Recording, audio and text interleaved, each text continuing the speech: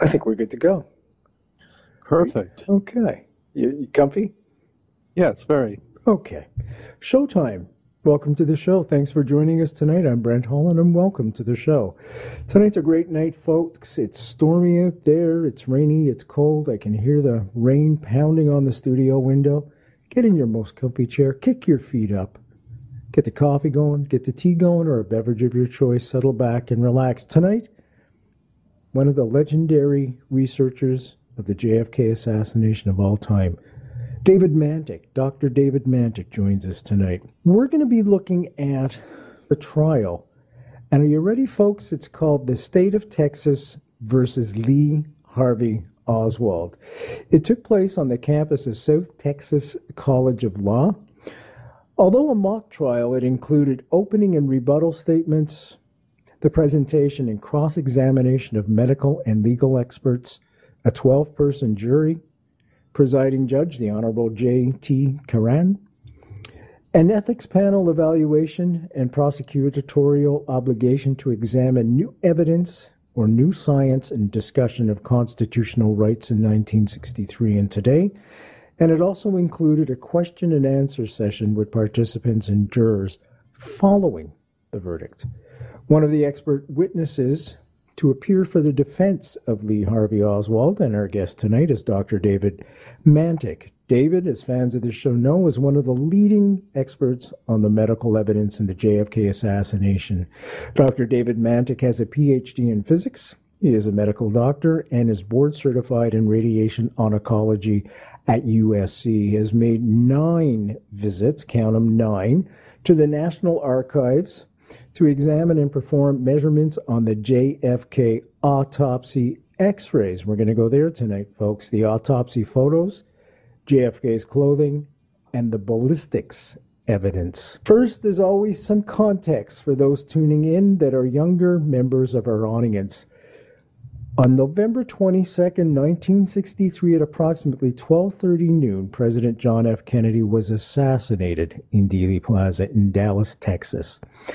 Less than an hour after JFK's assassination, a Dallas police officer by the name of J.D. Tippit was shot dead while on patrol.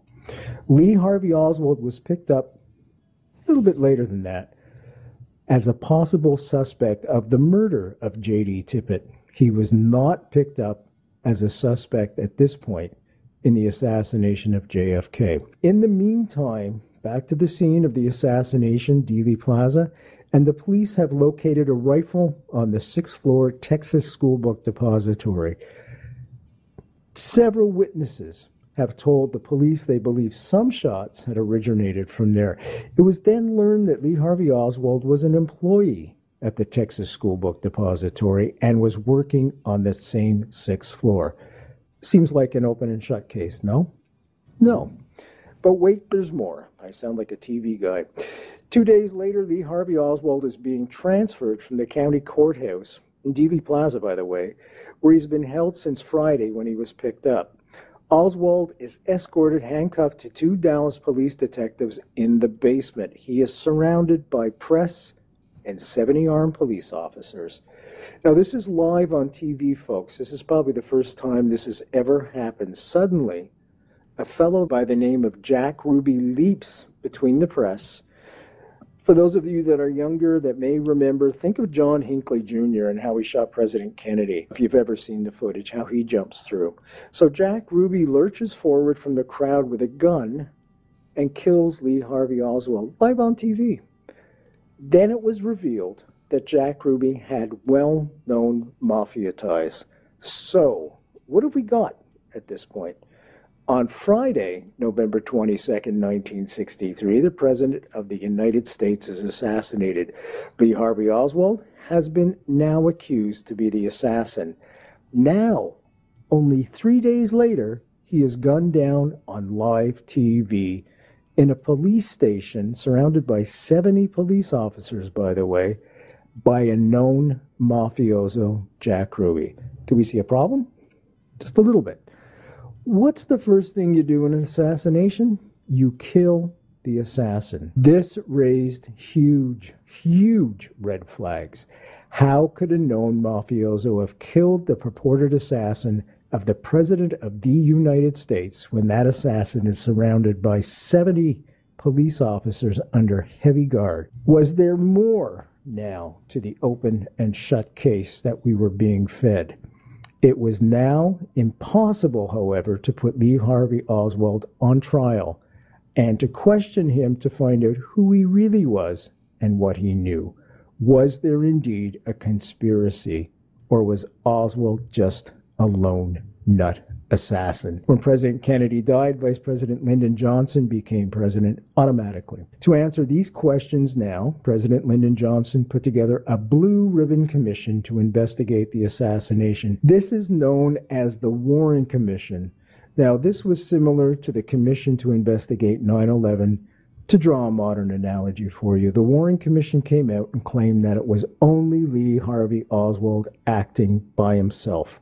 No connection at all to Jack Ruby or anybody else. What's important here to mention is that Lee Harvey Oswald never did get his day in court. Instead, he was declared guilty without ever having a chance to defend himself and the facts around the case. He never got his trial. And that's where we're headed tonight. Just several weeks ago, a mock trial was set up to finally give Lee Harvey Oswald his day in court. Our guest tonight, Dr. David Mantik, MD, PhD, is leading expert on the medical evidence in the JFK assassination. His book, John F. Kennedy's Head Wounds, A Final Synthesis, and a new analysis of the Harper fragment. And once again, folks, that trial was called State of Texas versus Lee Harvey Oswald. Welcome to the show, David. Thank you for joining us. Yes, thank you for having me tonight. Our great pleasure. Thank you. Can you set the scene for us? What side of the courtroom did you sit? Judge's position? You know, Alec Baldwin was there as well. What was his role? Just a brief synopsis for all that are listening.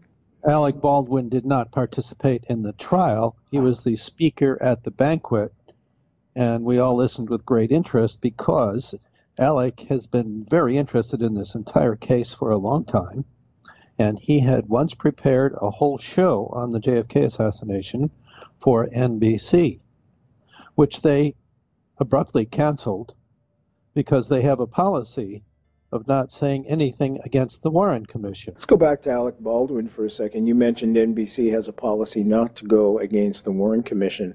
Is that a policy that you may know of that other networks adopt as well? This is the first time I've heard that. Yeah, me too. About any of the mainstream media. I have not asked that question, and perhaps someone should ask that question. This may explain a lot of reason why mainstream media won't get behind this thing and keep pushing the Posners and the Bugliosis all these years. Yes, and regarding NBC, yeah, I've only heard Alec Baldwin say this. I haven't heard NBC say that. So perhaps someone might ask Rachel on MSNBC whether that is the official policy of the network. I'm not sure what the policy is here in Canada. I've never heard that before. That's the first time I've heard it in the States. That is their policy. Too. I don't see why it shouldn't be public information. How else can people make decisions? Freedom of speech. Yes. No question. The trial, how was it laid out as you walked into the courtroom? It's an amphitheater, and it is set up rather similar to a courtroom. So the judge is at the very front of the stage, and then in front on the lower level are the prosecution and the defense attorneys on opposite sides. So this is rather similar to a usual courtroom. Okay, who went first? Did the defense go first, or did the prosecution always goes first, and they did here too. How did they set it up? Well, the first speaker was a long nemesis of Dr. Gary Aguilar. You know, I'm blocking on his name right now. He may not be on the program. He may have been a late addition. I'm speculating a little, but that seems to fit the facts here. Yeah, I don't have him then. That's all the names I have. Yes. From the program. So I wasn't prepared to present his case. That's okay. I didn't know we were going there, but he did spend a long time. I think it could have easily have been an hour presenting his ballistic side of the case. And that, of course, would have focused on the Mannlicher Carcano, where it was found, who owned it, whether Oswald had shot it, probably talked about the scope, and also a great deal of time talking about the bullets and what the bullets typically do. And he demonstrated with a lot of pictures, which there was an overhead screen, so it was easy to demonstrate visual aids easily.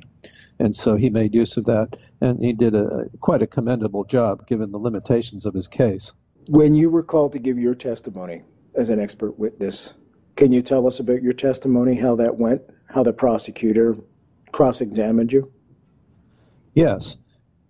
I had prepared a short lecture on the JFK X-rays, and I, in particular, had planned to focus on the three artifacts that are extremely powerful pieces of evidence that the X-rays have been altered. Unfortunately, none of that was presented. The defense attorney who asked me questions was Robert Tannenbaum, and he was more interested in speaking about the so-called bullet trail on the JFK X-rays. So that is what we focused on. Now, the attorney for the prosecuting attorney, of course, wanted to belittle my testimony as much as possible, and he made a big point that I was not a ballistics expert, and so my testimony about this was not very useful. He had a hard time challenging what I said. Can you give us some examples of what he had a hard time challenging you about? Well, let's talk specifically about that bullet trail. Sure. Across the top of the X-rays, there are about 35 or 40 small objects that look like metallic particles. They are almost all in the front half of the skull. There are only a few in the back half of the skull. So what we know about ballistics, and this is really pretty common, easily accessible knowledge. One doesn't need to be a ballistics expert to state some of the fundamental principles. So Pappas was just trying to mislead the jury, of course, as that's part of his job. But we know that small particles do not travel very far in tissue. They don't have enough momentum. They just go a short distance. Whereas larger particles, because they have so much more momentum, can travel a lot farther. And the fact is that the largest particle in that whole trail is the one that's most posterior. It has traveled the farthest.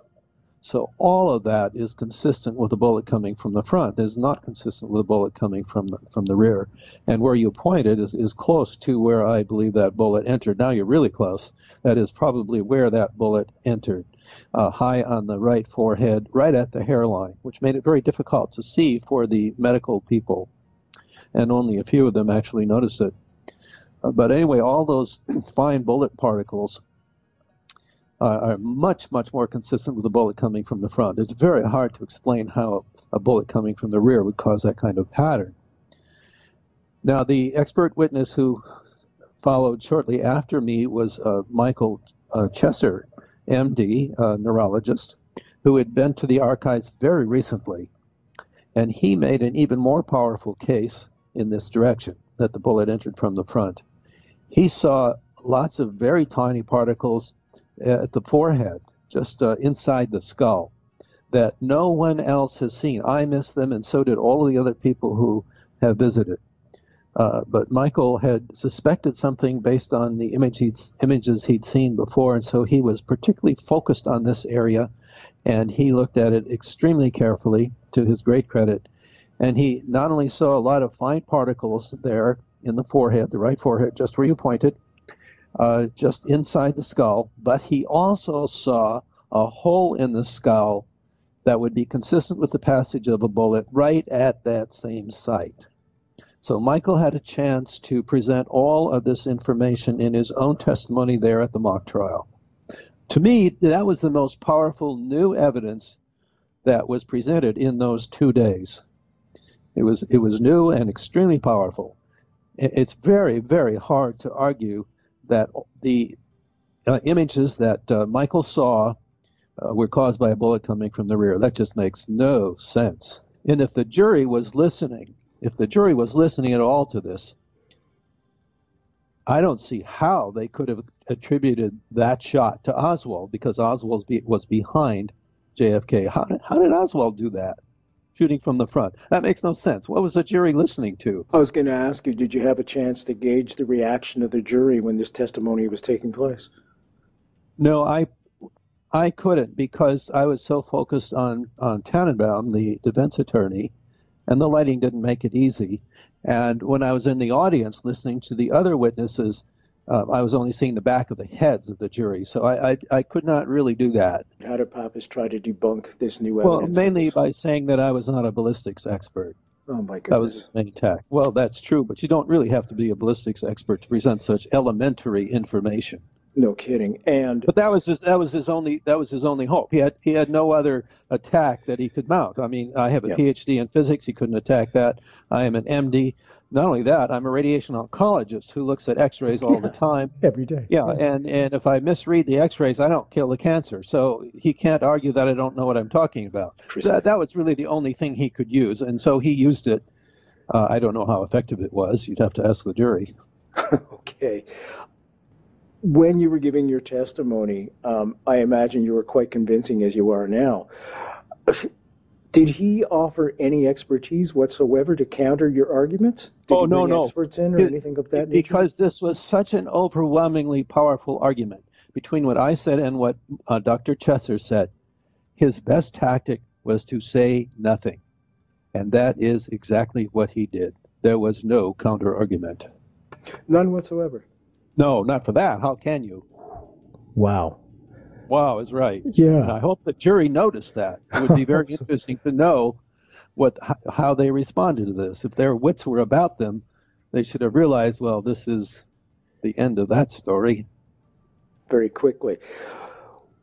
What was the testimony given by Dr. Robert McClelland? I've had Dr. McClelland on the show before. He always has maintained the same story from day one right through. And that's what, in the legal profession, people look for, is that consistency. No change in story. How did Pappas react to that when he gave his testimony about that back of the head being blown out? Well, he didn't do it. He just called in to say hello and wished us all well. Oh, I see. Okay. But I have watched his video interviews on the internet many times, and he is extremely powerful, and I agree, he's totally consistent. He was the person closest to the back of JFK's head during this whole procedure in the ER at Parkland Hospital. He knew what he saw. He saw a big hole at the right rear of the head. He's basically signed off on a sketch that's in the public record, indicating there was a big hole back there. And he also has said repeatedly that he saw cerebellum actually fall out through that hole onto the table while he was watching. He's always been consistent by that. Can you tell the folks what the importance of that cerebellum means? People may not be aware where that is in the head, in its profoundness to this case, proving a frontal shot and the back of his head being blown out. Well, the big hole was in the back of his head. That's the point. And we all know that exit holes are routinely larger, usually much larger than entry holes. So the fact that there was a big hole back there right away means that it's very likely that that's the exit, not the entrance. If that's the exit, then the entrance must be in front. That's what you and I were talking about earlier. But am I not mistaken in that the cerebellum is only found at the back of the head in that area? You that's what I was getting exactly at. Right. Yeah. And that leads to the big controversy that we've had between the two major government investigations about this case. The Warren Commission agreed that the low back of the head was wounded by a bullet coming in at that site. They do not accept a large hole in the rear. They only say that there was an entry hole back there, but it was low on the back of the head. Then the second government investigation by the House Select Committee on Assassinations raised that by 4 inches. So they're more near the top of the head, yes, that you're pointing well. They actually moved it way up there. So these two government investigations couldn't even agree among themselves where the wound was, but neither one accepted a large hole in the back of the head, which virtually all the witnesses at Parkland saw, and virtually all the witnesses at the autopsy also saw this, plus even some people in Dealey Plaza, like Clint Hill and a few other folks. David, your expertise, of course, is the X-rays and finding those little fragments. Is there any way at all, any way in hell, if you will, rear shot would have put those fragments at the front of the head? Is there any way in hell that could have happened? Well, I've never seen that described in any textbook I've read. And again, I'm not a ballistics expert, but it's against all the principles of the physics of small particles in tissue. That's a physics issue. It's not really a ballistics issue. Fundamentally, it's all about physics. So I don't see how you can get those tiny particles near the forehead, just inside the skull, from a posterior shot. That's just crazy. Let's talk about that supposed rear shot then for a second. Now, the Warren Commission put out a diagram. I'm going to try and find it for you folks on television and put it up there. Essentially what it does is it shows the side of JFK's head, the right side of JFK's head being blown out by a shot to the back of the head. Is there any way that could have happened? Where did they get this idea from? Well, the head wound was very large. Although the witnesses primarily focused on the large hole in the back of the head, there were some witnesses who recognized that the wound actually went all the way to the forehead, not to the hairline, I should say, where that bullet came in. The big hole in the skull actually started, yeah, that's very good, started where you started with your finger and went all the way back, and that's what the autopsy report says too. It was a very large wound, and that's all by itself very strange that a Mannlicher carcinal bullet would produce that kind of wound. That's not expected. But it was a very large wound. I always call it the Cirque du Soleil bullet because, it dances around and everything else. I'm not talking about the magic bullet, folks. I'm talking about the headshot. Now, is there any chance that Kennedy was shot twice? Once in the front, then once from the back? I believe there were actually 3 headshots. Oh, please. Yeah, we've only recently come to that conclusion. Now, I have to give a lot of credit to Douglas Horne first, because that's in his 5-volume set. Douglas was the first one to recognize that. So I was a little slow on the uptake. But the reasons are all spelled out in my ebook. I picked up on what Doug had said, and I developed it further with more data, more information. But I can summarize it briefly. We know that tissue debris was found on the front of the limousine. Tissue debris was on the front of the limousine. Now you have to picture the limousine advancing forward, and also remembering that the wind was blowing against the limousine up to 20 miles per hour. And yet you have tissue debris on the far front of the limousine. How does that get there from a frontal shot? No, it's not possible. That's one of the powerful arguments for the fact that there was indeed a posterior headshot as well. The Warren Commission was right about that, I think. And so were the autopsy pathologists. They swore up and down that they had evidence for it. I think they were right. There was a shot low on the right rear of the head. And that's what caused this tissue debris to go so far forward against the wind. It's very hard to explain otherwise, but there's lots of other information supporting that conclusion as well, and it's in my ebook. So there we have one shot, don't we? It is a posterior shot. I think that's really what happened. But you pointed out. Go ahead. No, I was going to say that's one shot. Now we know about the other one from the front. Yes, you've given us the second shot from the front, and I think that's where you're pointing is very, very close to where it came in. It was right at his hairline, which made it very hard for most people to see. Mm-hmm. The third shot? Let me make another comment about that one. Please do. If you look at the autopsy photographs, you don't see a bullet entry hole there. What you see instead is an incision, as if someone took a scalpel and ran it right through the bullet hole to disguise it. And you know what? The second pathologist at the autopsy, Boswell, said that was an incised wound. What? Why would you incise a wound? So in those 2 words, he's saying volumes. He's saying there was a wound there, even though they didn't officially report it. That's what he said later. And he also said that they had probably run a scalpel through it. Well, presumably the autopsy photographs show what JFK looked like before the pathologist did anything. That's the whole purpose. You don't want pictures taken after they've been messing with the body. So the photographs show an incision there. But we also know that in Parkland, there was no incision there. Everybody said there was nothing wrong with his face. Even though that wound was there, it was probably buried in the hairline. They didn't see it. So somebody incised that wound before they took the photographs at the autopsy. And obviously it worked. It covers up the wound. I've been at the archives looking really closely at that site. I can't see the wound there, but there's an incision there that wasn't supposed to be there. So obviously somebody did that, and the purpose is pretty obvious. It was very successful at covering up the hole there. All right, so now we've got 2 shots. But here's the problem.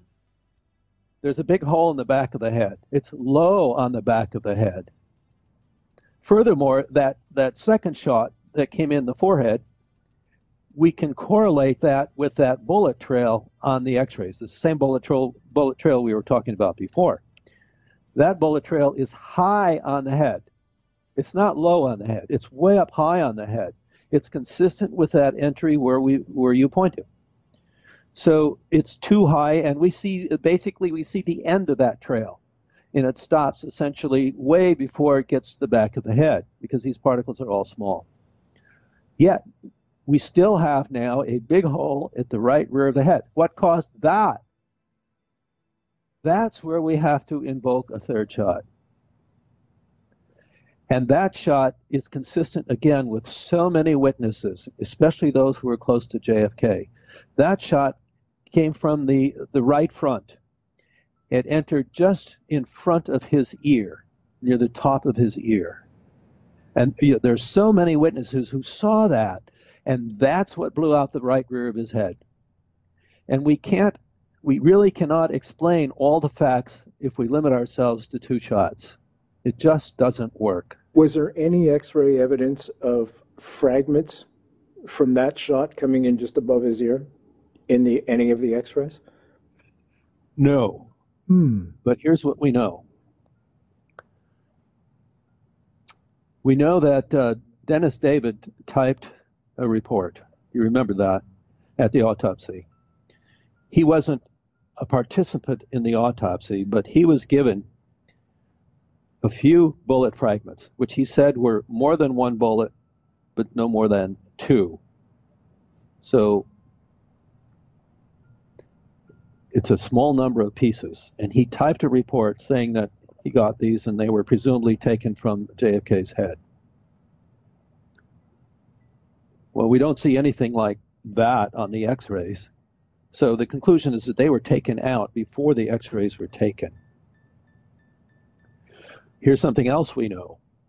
James Jenkins, who was at the autopsy and was the primary assistant to the pathologist standing right next to JFK all night long, has said repeatedly that there was a plastic bag, a transparent plastic bag, that was laid on the table next to JFK's head, which contained bullet fragments and skull fragments.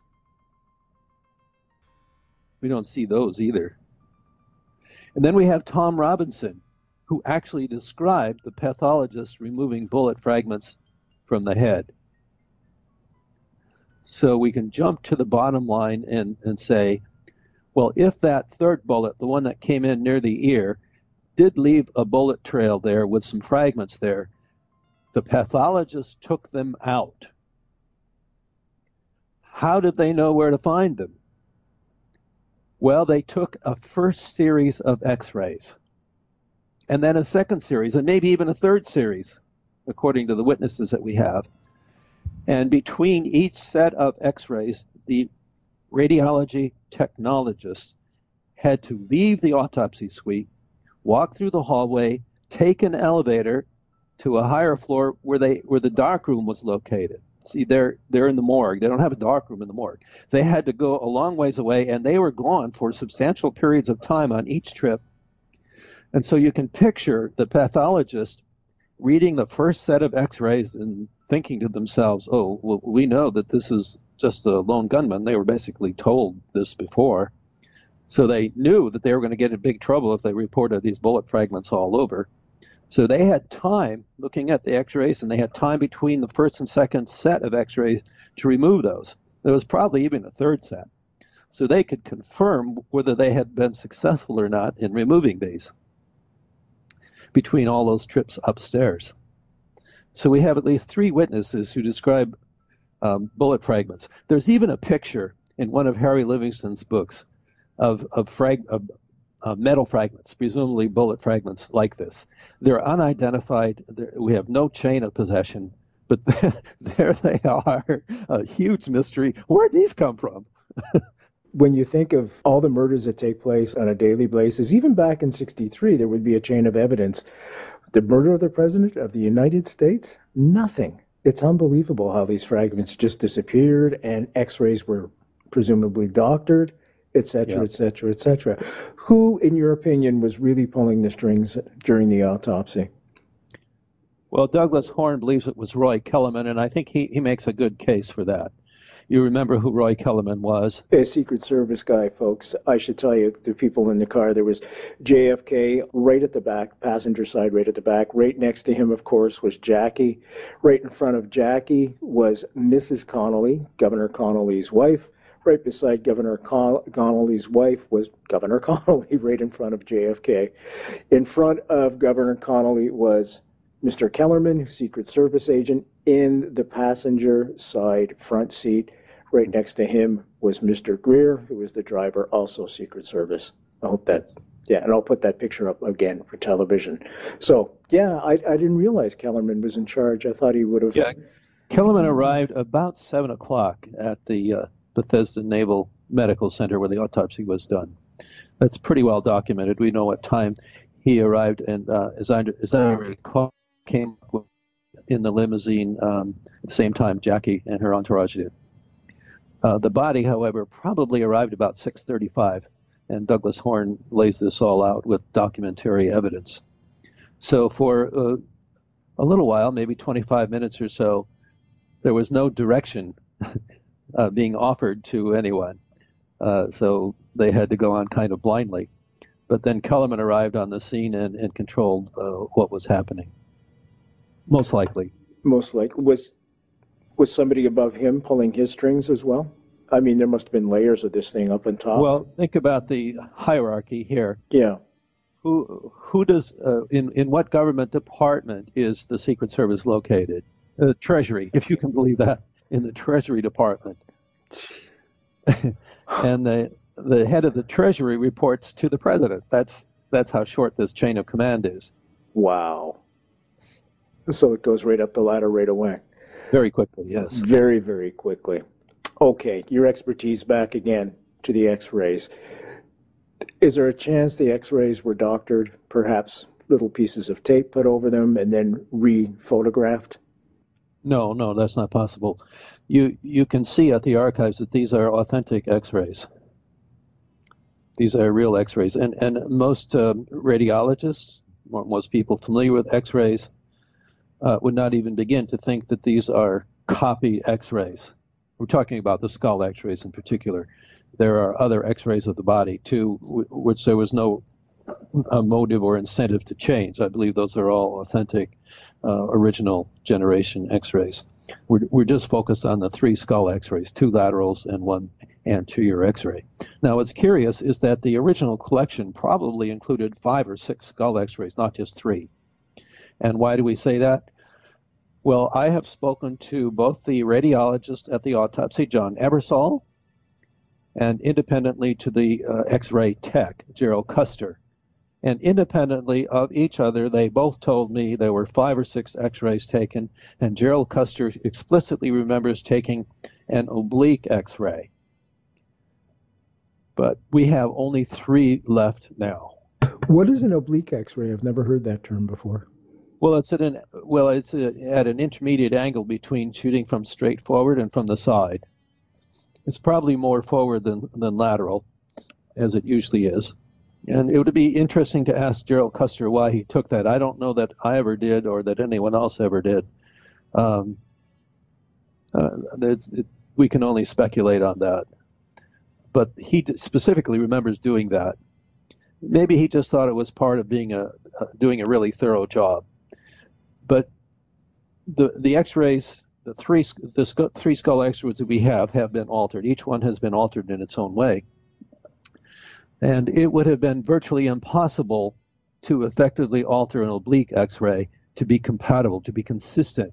And so that one had to go for sure. That's just too hard. How have they been altered then, David? All right, so let's talk about that. On the frontal X-ray, there is what appears to be a bullet fragment inside the right eyeball, the right orbit. Yes, right. Now, it's 6.5 millimeters in diameter. Interesting size. Why is that an interesting size? You go ahead. I was going to say, but you go ahead. No, you say it. That's good. Mannlicher Carcano. That was the size of the bullet. 6.5 millimeters. Yeah. Isn't that odd that they're exactly the same diameter? It was like it was planned or something. Wow. Very interesting. Most people who don't look too carefully at the X-rays think that this thing lies on the back of the head, but actually it doesn't. It's a fake, so it doesn't lie anywhere. It's in a third or fourth dimension, I should say, because it's a fake. Well, how do we know it's a fake? Well, what was the purpose of taking these X-rays at all that whole night? They took a lot of X-rays. Why were they taking X-rays? Well, there's only one simple answer, isn't it? You're looking for bullet fragments. Why else would you take X-rays? This thing is by far the biggest apparent bullet fragment in all the X-rays. That's why you're taking them. And so what did the pathologists, what did the radiologists say about this thing? Did they grab it right away and take it out? No, they did not. Instead, they took out two much, much smaller pieces of metal, and they didn't take that one out. Why didn't they take it out? Well, they were asked that question by the Assassination Records Review Board, where Doug was present and Jeremy Gunn, his boss. So each one of these three pathologists, independently, under oath, were asked, why didn't you take that out? And their answer was, it wasn't there. At the autopsy, remember, there were dozens, literally dozens of folks, and they could see, almost certainly they could see the X-rays posted on the view box. They could hear what was being talked about. No one remembers any discussion about that thing.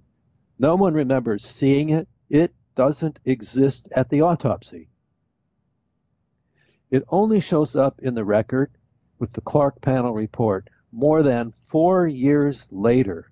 That's the first time we know anything about this. How can that be? This has never happened in radiology before, that bullet fragments appear during an interval of 4 years when they weren't there in the first place. And we know they weren't there in the first place. Nobody would miss them. These things are so easy to see. Here's a little anecdote for you.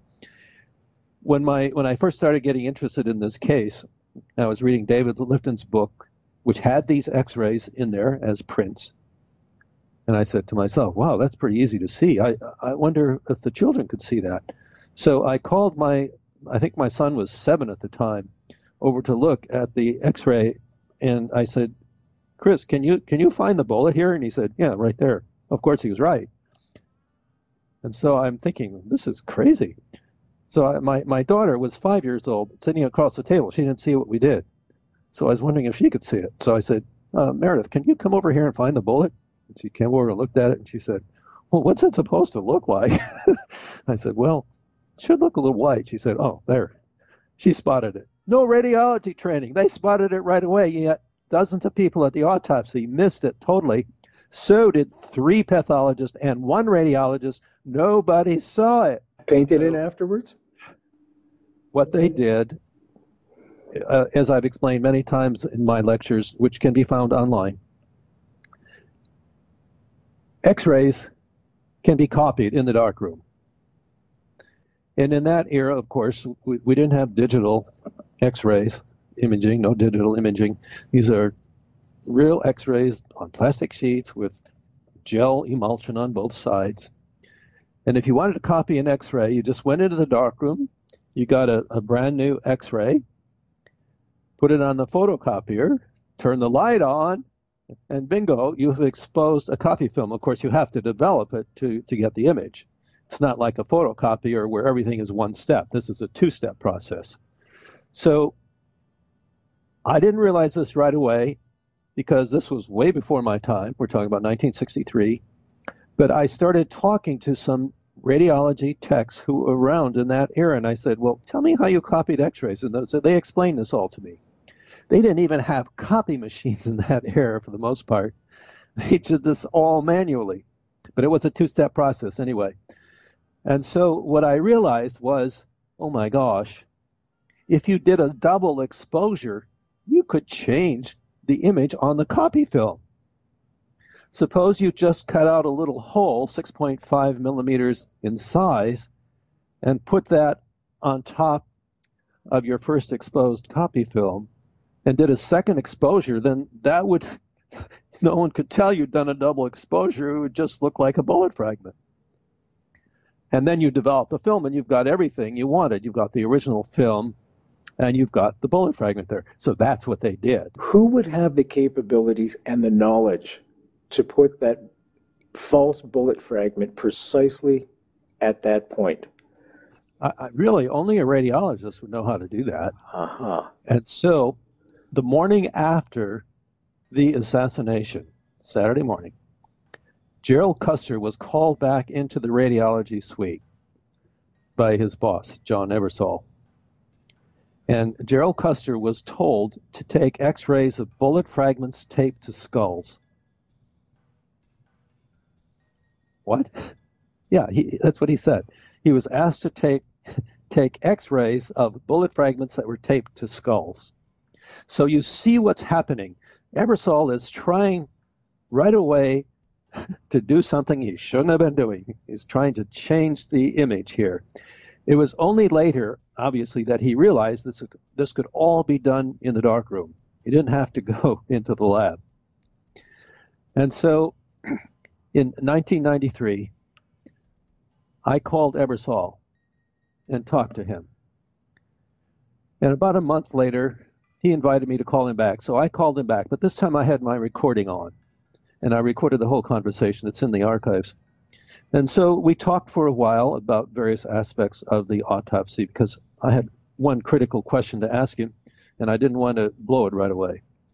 But eventually we got to the question, and I said, do you remember that 6.5 millimeter fragment on the AP X-ray? And he never said another word about the autopsy to me or to anyone else. That was the end of the conversation. That was the end of his contribution to history. That stopped him cold. To me, it's almost like an admission of guilt. Of course. Yeah, it's certainly not incompetence. I mean, if your 5-year-old daughter can pick it out, my goodness. No. I'm sure somebody with his expertise could have grabbed it right away. That image was not there. That image was not there. The pathologists all agreed. Ebersol would not talk about it. So it's so easy to add something like that. And I showed how easy it was to do that by making fake images myself. One morning I took my daughter's little tracing kit for a pteranodon into the darkroom, cut out a hole appropriately, and superimposed this pteranodon on a skull X-ray. So I call that my bird brain skull X-ray, and that you can see that in my work. So there's no problem faking things like this. That's easy. Once you think of it, you have to think of it first, because nobody done it before in all of history. But yet, the option to do that was there ever since we started making X-ray film.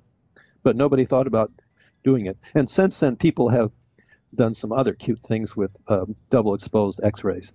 but that was the first. Another area of your expertise, and I'm just looking at the time and I don't want to keep you over time, but is the Harper fragment. Could you explain to the folks what the Harper fragment is? By the way, folks, our guest tonight, Dr. David Mantik. Yeah, are we lucky or what to have an expert like this on the show? The book is called John F. Kennedy's Head Wounds, A Final Synthesis and New Analysis of the Harper Fragment. You can find all the links for everything we're talking about tonight on the website. The Harper Fragment, can you explain what that is to the folks that may be unaware of this and how that plays in? This was not at the autopsy.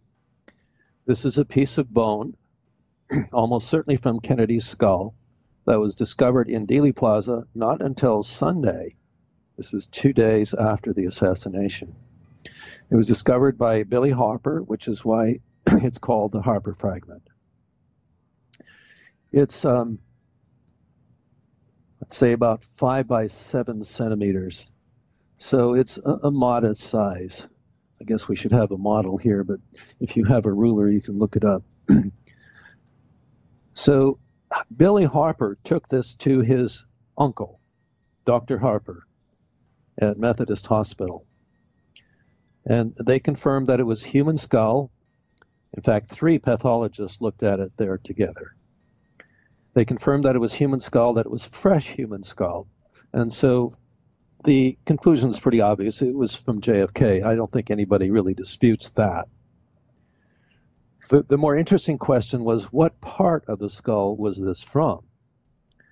All 3 pathologists agreed that it came from the occipital area. That's the back of the head. So we already said there was a big hole back there, so, well, that would make sense, wouldn't it? It would make good sense that this bone, the Harper fragment, came from the hole. And we know that they didn't have all the bones at the autopsy. The pathologist made that pretty clear. But they never saw the Harper fragment because it came too late. And now it's disappeared. Nobody knows where it is.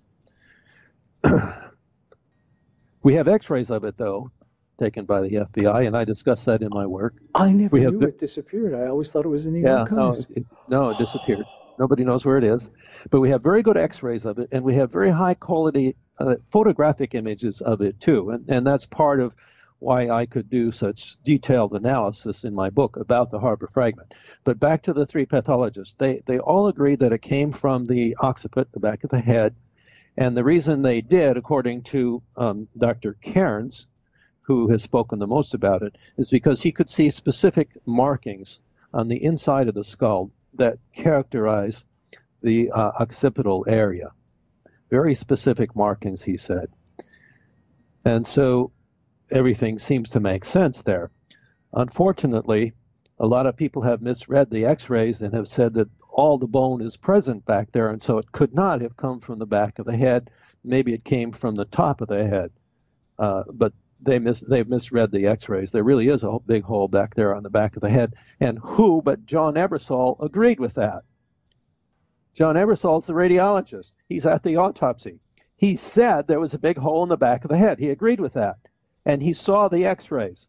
What better expert to conclude, to confirm that the Harper fragment came from the back of the head? In fact, Ebersol said that when some other bone fragments came into the autopsy, the so-called triangular fragment in particular, they were actually at the autopsy.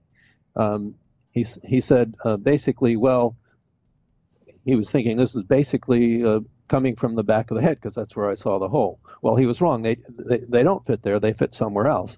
But he tells us 2 very important things. There was a hole in the back of the head, no doubt about that, really low on the back of the head. And he also saw the x-rays. He's the radiologist. Of course he'd see the x-rays. And he had no trouble believing that that bone was missing at the back of the head, in spite of what a lot of misinformed people who have said the opposite since. So there we have more proof, too, that there was a frontal shot, because that proves that there was a piece of the skull missing from the back of the head, as well as the cerebellum, and the line coming in and the line coming in. So everything fits. In fact, everything fits. In my ebook, I give actually 15 clues that there was a hole in the back of the head, and the Harper fragment fits in that hole. Once again, folks, the ebook is John F. Kennedy's Head Wounds, A Final Synthesis, and a New Analysis of the Harper Fragment. And Dr. David Mantix, our guest tonight. We've got a few minutes left, and I always wanted to ask you this.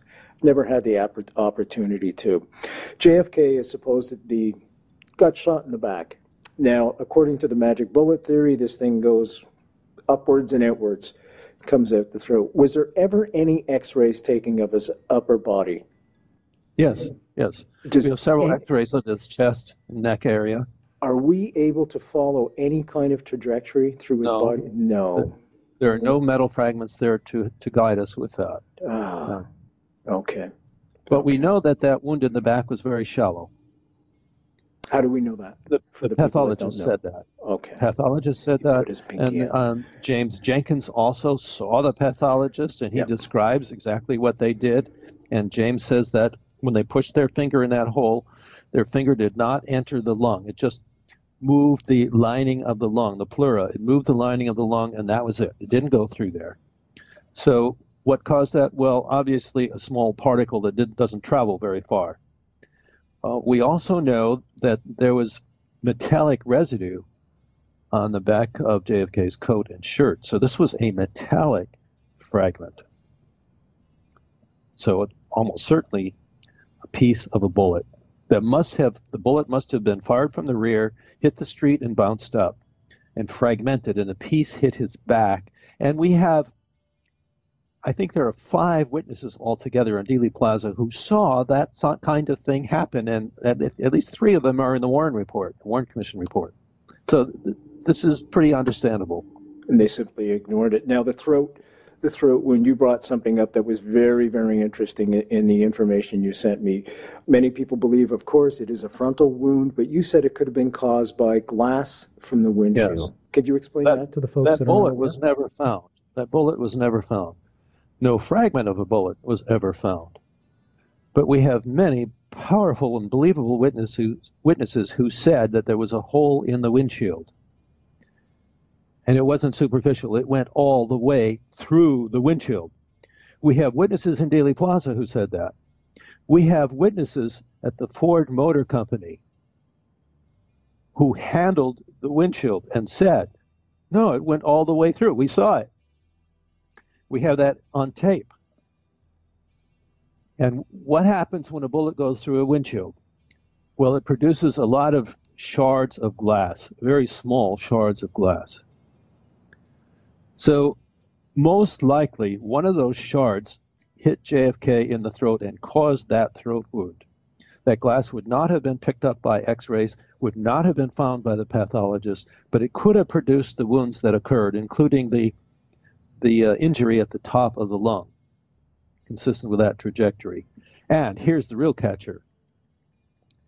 When they were fixing JFK up, the morticians, they noticed that fluid was leaking out 2 tiny holes in his cheek.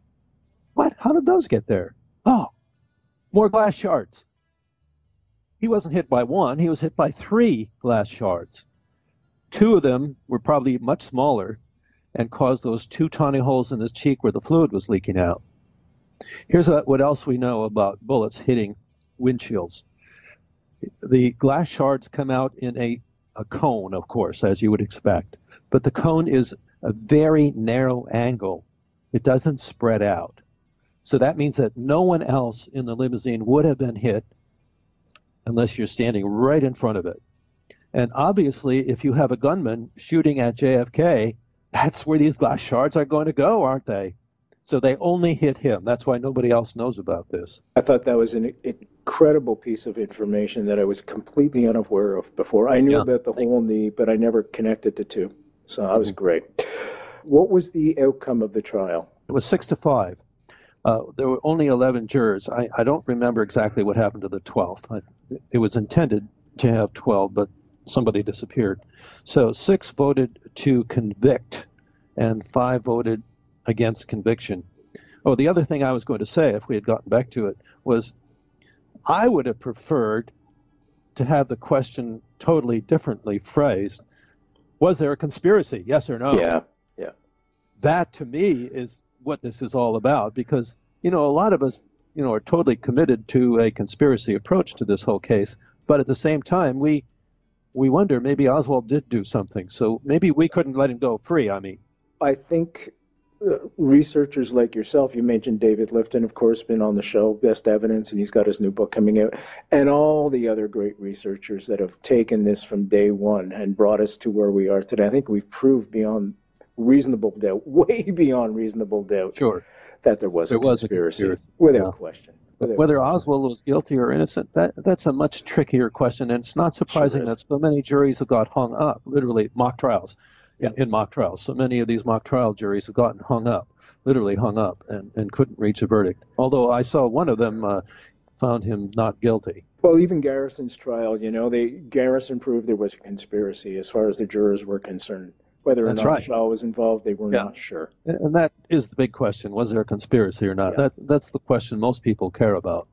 Oswald guilt or innocence is less important. And thanks for that information about NBC. I'm going to try and use my contacts in the media. Oh my gosh! Somebody ought to follow up on this. This is shocking. Where's the freedom of the guideline on this stuff? This is crazy. That's crazy. Yeah. How can you issue a guideline in the face of new data coming in? The guideline stands in the face of new data. What kind of sense does that make? Somebody's pulling the strings. I'm telling you. Obviously. No question. We know that's true. The question is how overt it is. Exactly right. We're going to start to wrap up now so you can get some sleep, my friend. I thank you so much for coming on the show tonight and educating the folks that are listening right now, because a lot of my demographic are students of student age, and this is going to help them out a lot. That's why I sit down and I explain things much more than if you're on a different show. So, you did a wonderful job, and we're not really ex-students, are we? Not in my case, anyway. I still have it on my bucket list, my friend, to finally get my PhD. One day I'll finish it up. What could be better than being a student? So I love your audience. Right on. I like the way you think too. The incredible, the only Dr. David Mantik is so kind to come on tonight, and his expertise, of course, is always informative and riveting for us.